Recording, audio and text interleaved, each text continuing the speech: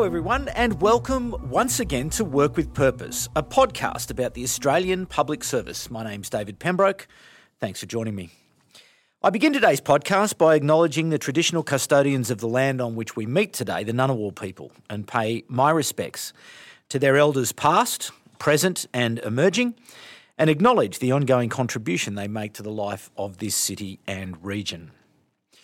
Well, Australia, like all countries, has experienced rapid change over the last few years, which has altered people's expectations of government and the way they access government services. The APS has come to expect the unexpected, knowing there will be different, unanticipated and perhaps even more and difficult challenges just over the horizon. So how does the APS adapt to this evolving context? How does it anticipate what Australians will need and want 10 years from now? How does it produce a future-fit workforce ready to deliver in our increasingly complex and interconnected world? And how does it do that under new leadership? Well, to answer those questions, I'm pleased to be joined today by a couple of veterans of the Australian Public Service. Andrew Podger is an honorary professor of public policy at the ANU. He spent 37 years in the Australian Public Service in a range of portfolios specialising mostly in social policy and public management. He was Secretary of the Australian Department of Health and Aged Care from 1996 to 2002 and was a Public Service Commissioner from 2002 to 2004. Andrew Podger, welcome to Work with Purpose. Thank you very much, David. Carmel McGregor, PSM, is an adjunct professor at the University of Canberra and a private consultant. She is also a non-executive director of the Australian Institute of Human Resources, ARI, and a former vice president of IPA ACT and a former deputy public service commissioner and deputy secretary at Defence and Immigration and Citizenship. Carmel McGregor, welcome to Work with Purpose. Thanks, David. So, a new era, a new time, a new government. Andrew Podger, to you first. What should the Australian Public Service expect now that we have a new government? Well, there are a couple of things I'd start off with. The new government has made a number of statements very positive about the public service and what it expects of the public service, and it's going to be relying heavily on the public service. And so from the public service end, it's got to rise to this occasion. It's got to deliver what the government wants and prove that a positive relationship with government can be made to work and can serve the government well. It's got to do this professionally, but it's also, in doing that, realise that it has lost a lot of ground over the last decade or more, and it's going to have to look very carefully at how it retrieves that ground. So I want to talk a little bit more about that later. But in supporting the government of the day, it's got to do so according to its values, including being apolitical. So it does it in a way that a future Liberal government would be very much supportive of. Mm. And Carmel, for you, what's your read on those positive comments that have been made over, a number of years now leading into the election and the change of government? Yeah, absolutely. I concur with everything Andrew said. It really is it's a pretty exciting time, pretty formidable time, though, as the ambitions are high.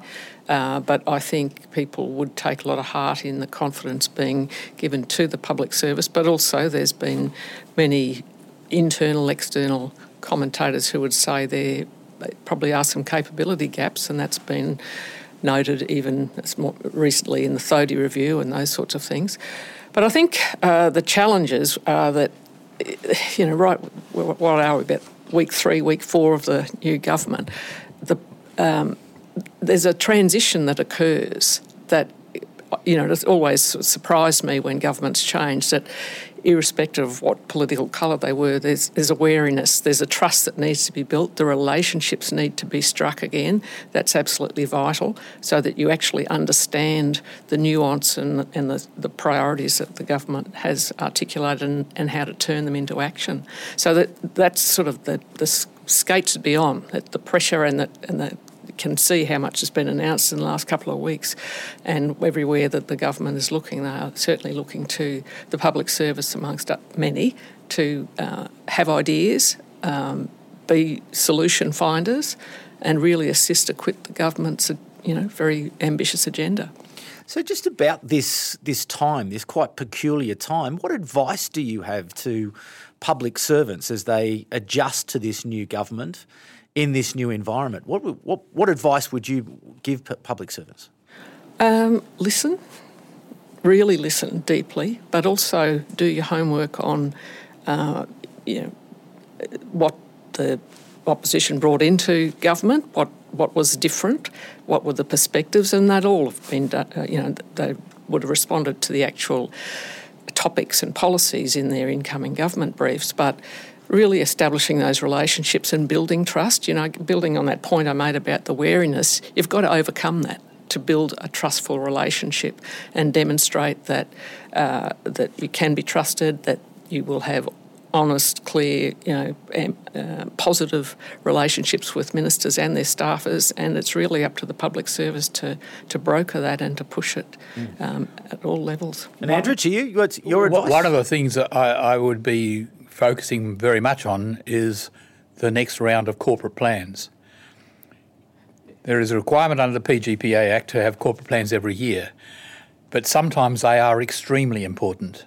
And in a year where a new government, new ministers, for a lot of people there'll be new secretaries, the whole gamut of situations changed, you're going to have to look very carefully at your corporate planning. Engage with ministers, make sure your corporate plan is endorsed by your minister, talk to them, but also talk to a range of stakeholders outside, making sure that you're linking with them as well.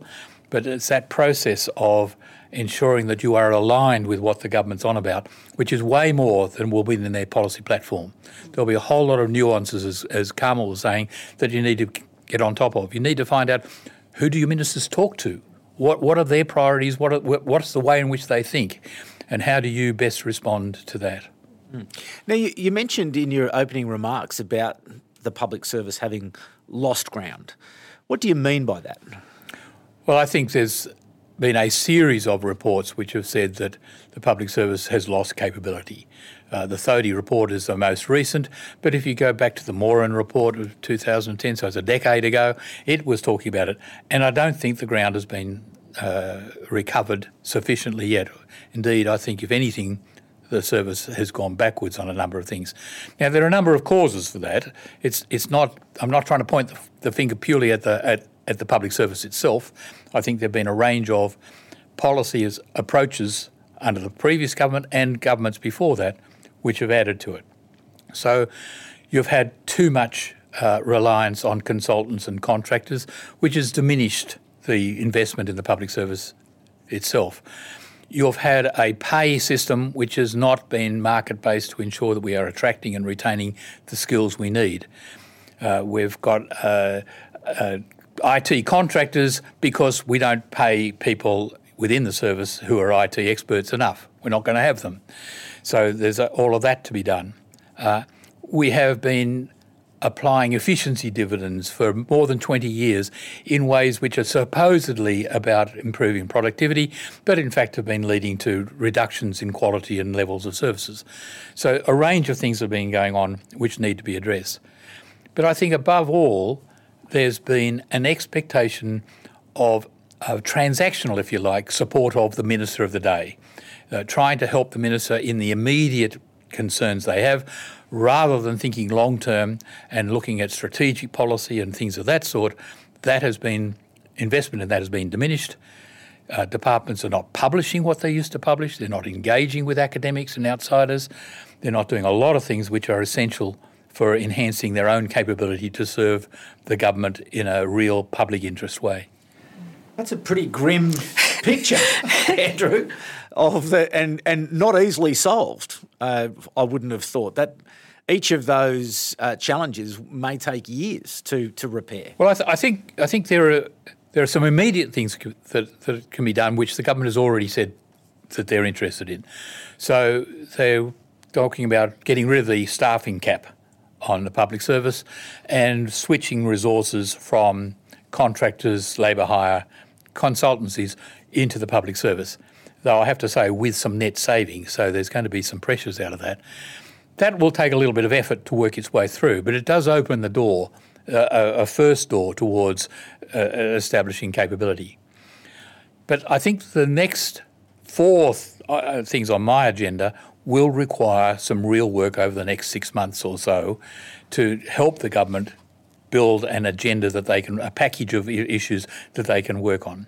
So the four, in my view, are looking again at the Public Service Act. Out of the Thodey report, what is the role of the Public Service Commissioner versus the Department of Prime Minister and Cabinet Secretary? Who is the professional head of the service, and how do we ensure that merit is given precedent in top appointments? We should be, within that, also looking at the values again, because I think we've undermined the importance of merit in the public service. The second area I'll be looking at would be pay and conditions. We've got a real mess. Each agency runs their own pay arrangements within strict overall limits, but it doesn't lead to a pay arrangement that is related to the market conditions, the labour market conditions that attracts and keeps the skills we need. And you've got each department paying the same work, different rates of pay or different conditions. The transactional costs are crazy. So looking at that, doing a market survey and then saying how can we get there from where we are. That's going to be hard, but a job to be done on that. The third one is about the administrative expenses budgets. Now, the government has retained a low-level efficiency dividend, but I suspect it knows that that isn't the long-term answer. It's going to have to think more carefully about the way it funds administrative expenses, and when it wants to have productivity gains, it's going to have to think about investing in IT in particular to get the productivity gains. So that issue of how are the resourcing decisions made. And the final one is one which is already underway. The Prime Minister's Department was asked under the previous government to review the Members of Parliament Staff Act. And I think that review is an important review because it may help to clarify the respective roles of ministerial advisors and the public service and get a better understanding of codes of conduct, what sort of values apply, and what sort of people should be the professional people working as advisors to ministers. Carmel, your views on what needs to be made up in terms of ground as the public service moves into this new era? Yeah, well, again, agree with Andrew's observations. I think, though, even whilst some opportunities were lost in light of the sort of findings of the Thodey review and, some things didn't happen, other things have occurred, and I think the public service is to be credited with undertaking some of those internal reforms which are bearing fruit. And just by way of example, the sort of head of professions model that we've talked about, and I know Jackie Curtis would have spoken on this podcast, having been sitting on the RE board, I can see an absolute lift in capability and professionalism, and that augurs well. That really positions, the public service to operate in a more professional. What change have you seen, as you say, sitting on the RE board with the head of profession around the HR? What are you seeing that is encouraging you? People who actually understand HR and culture and organisations and how to manage a workforce actually in the roles. It still occurs in various places, but, if you walk past the door on the wrong day, you might end up in the head of the people team. And now there's a real requirement that people have professional skills or have working towards them.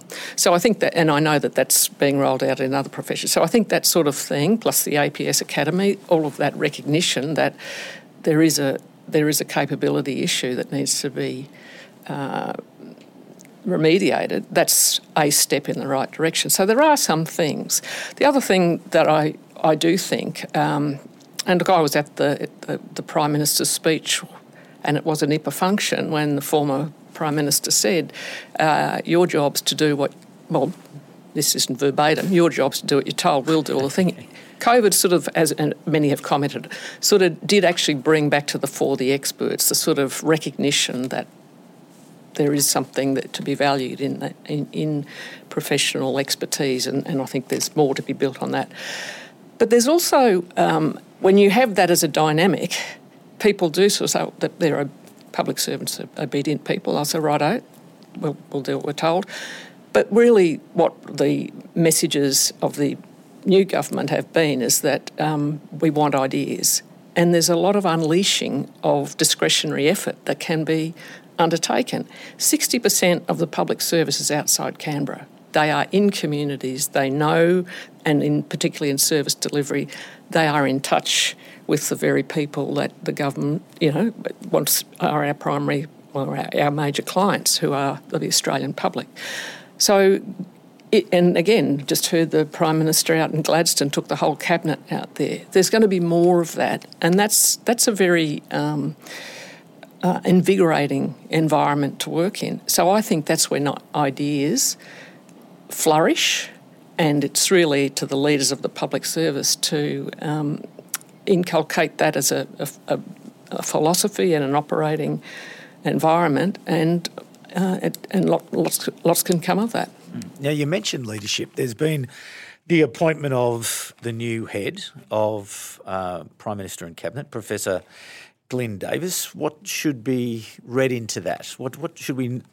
What's important about that appointment? Well, many things are important about that, but what's very heartening is that Glyn really understands the public service. He has been a former Director General in Queensland, but is also a very prestigious academic who's made a life sort of study of public administration and governance and those sorts of things. But equally, he was on both the Ahead of the Game, the Terry Moore and Kevin Rudd review, and he was also on the 30 review. So he actually knows and would probably feel quite strongly about some of the things that were recommended and would be alert to what progress and what success looks like. But also I think, and Andrew touched on this, I think we haven't really in recent years sort of partnered as actively with academia as we could around the broad issues of public administration. I know there's those sort of deep areas of expertise in policy areas. And so I think bringing that to the fore as well. I mean, he was quite instrumental in ANZOG. So I think that Glyn's appointment is a really good one for this, quite pressured environment of reform, change, and really building a close relationship with the ministry. Andrew, your views? I couldn't agree more. I think he will help the government to focus on these issues around the role and capability of the public service. But he's also a very broad-minded person. His background as Vice-Chancellor of two of our top universities, he's got an international reputation. He understands the policy issues and challenges that the government's going to be addressing as well. I think we shouldn't expect him to devote all his time on the public service because, in a sense, the head of Prime Minister's Department is what I always think about the operational head of the service, marshalling the resources of the public service to meet the policy agenda of the government of the day, of the Prime Minister and of Cabinet. And he's going to have to do that job. That's going to be his main job. But because he understands the public service, I think he'll be very keen to see a big agenda of helping the public service to reform and build its capability. He will be looking, I should think, to the Public Service Commission to play a big role in that, to help him with that. Do you think it seems to be suggested, certainly the incoming minister has suggested this much larger role for the Public Service Commission. What changes do you think that you'll see in terms of that Public Service Commission? Because I think she's quite critical of the previous government and the way that they treated the Public Service Commission. Well, it's gone back a long way. I mean, you may recall after the Moran report, Ahead of the Game, that there was a change to the Public Service Act which did strengthen the Commission, but then the government withdrew the extra resources that they had promised to give to it. So it wasn't actually able to build it up the way it had intended. But the Thodey report goes a lot further than Ahead of the Game on this. And it talks about the Public Service Commissioner being the head of people, I think is the term my own preference is to call it the professional head of the service, thinking more about the stewardship of the service, not only to be able to work with the current government, but have the capability to work for future governments down the line. And that's that role I believe the Commissioner should have. So clarifying the respective role of the Commissioner and the head of PM&C, I think, is a really important one. But the Commission needs to have the capability to do these other agenda items I've talked about. For example, they're going to have to take the lead on what should the pay and conditions arrangement be for the public service into the future. I'm not too sure that they've got the expertise at the moment to do that. It's going to have to build that up to do that. Even thinking about where public service employees fit in vis-a-vis contractors and consultants. Paddy Goulet has written a lot about this, saying there's this public service workforce which is not into the public service, and we ought to be identifying it, measuring it, and talking about what it does, and not pretending that it's something totally separate. So the Public Service Commission has got to play a wider role in those. I think it's leadership of the professions. Now, I think, as Carmel said, there's been some good developments on that. And particularly on the HR side. But I remain surprised that the HR profession is being led out of the tax office rather than the Commission, which is its core business. So I think there are things that can be done to enhance the role of the Commission. And Carmel, do you have a view around the Commission?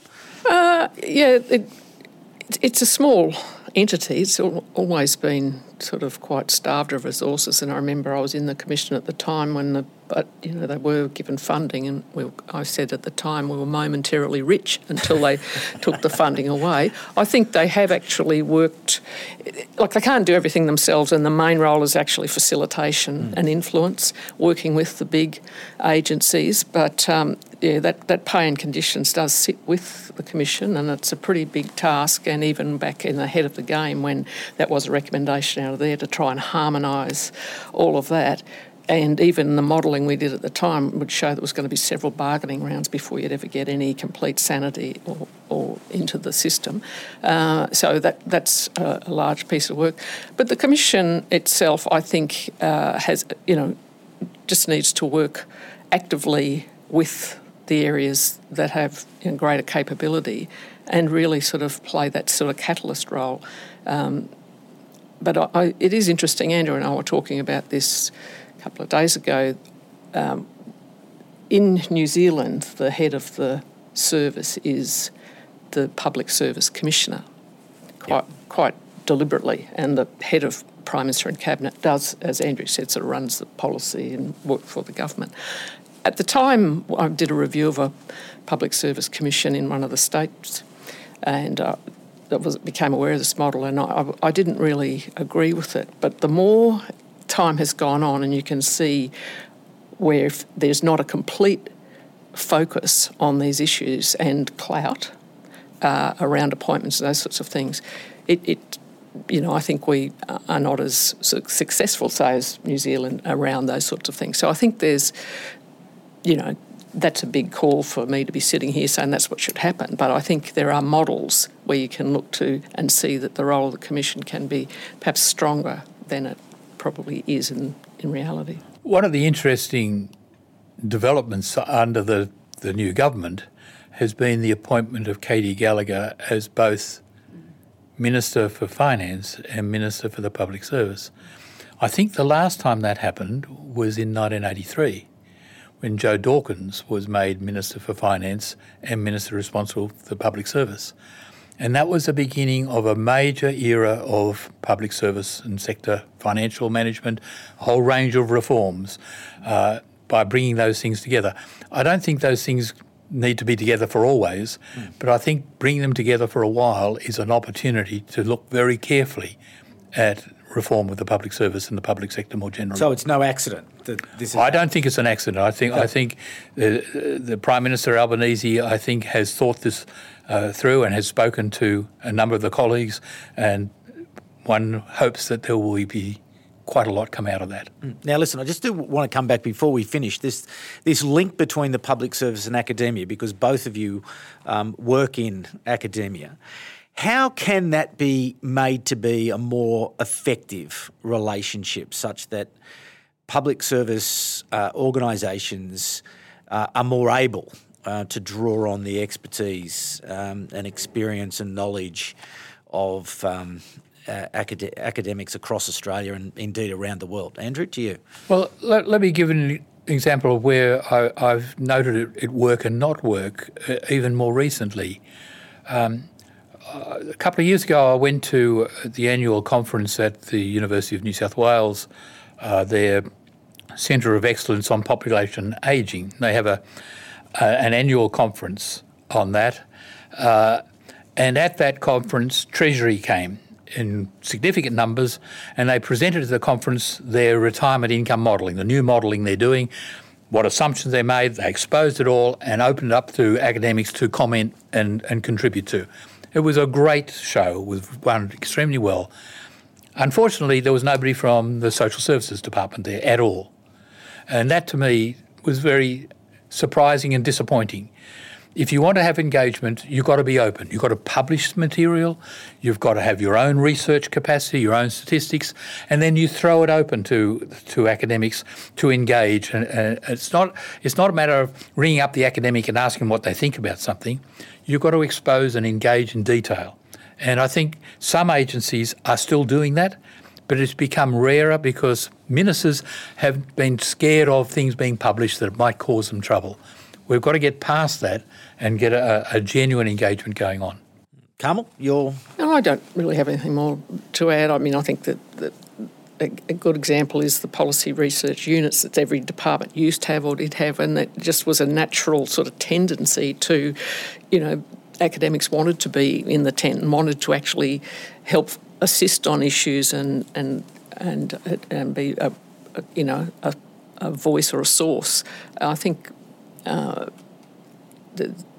back to the sort of reliance on consultants, that they've probably been the default speed dial as opposed to the natural tendency of bringing the academics into the tent. So just in summary then, exciting times, busy times, but optimistic times. I think it's very exciting. I sort of think, when you hear ministers speak and to the public service and say they want their ideas, are actively going and sitting in departments and listening to them, and there's a sort of there's, as Andrew said, there's a statement that the public service is what they want it to be, performing optimally and delivering for Australians and clients more generally. But I think it's very exciting. Andrew? I agree, and it's also an opportunity for the public service all the way through to rise to the occasion, to prove that what's being said about them at the moment is right, that they can do things, they can offer good ideas, expertise, research, corporate knowledge, all those things, that they have that offering to ministers to help them do their job. Well, there we have it, people. Two wise owls sitting in giving you the view from the top of indeed this changing time, but optimistic time, and certainly to rise. The call there really is to rise to the opportunity and to the challenge. So, Andrew Podger and Carmel McGregor, thank you so much for joining us on Work with Purpose. Thank you, David. Ladies and gentlemen, Work with Purpose is a part of the GovComms podcast network, which I'm sure you'll be thrilled to know that has recently added a new program to the roster called the Gradcast, which, to no one's surprise, is a podcast by APS grads for APS grads. So if you are interested in the world of an APS grad, make sure you download the program. Thanks also to you, the audience, for giving us some of your most valuable asset, your time and your attention. And once again, if you can share, rate or review the program, that helps it to be found. A big thanks to Caroline Walsh and the fantastic team here at IPA for their ongoing support, and also the Australian Public Service Commission, which is another great partner of Work with Purpose. And as always, a big thanks to the team at Content Group for getting the show to air each week. Thanks once again to Andrew Podger and Carmel McGregor. My name is David Pembroke. I'll be back at the same time in 2 weeks, but for the moment, it's bye for now. Work with Purpose is a production of Content Group in partnership with the Institute of Public Administration Australia and with the support of the Australian Public Service Commission.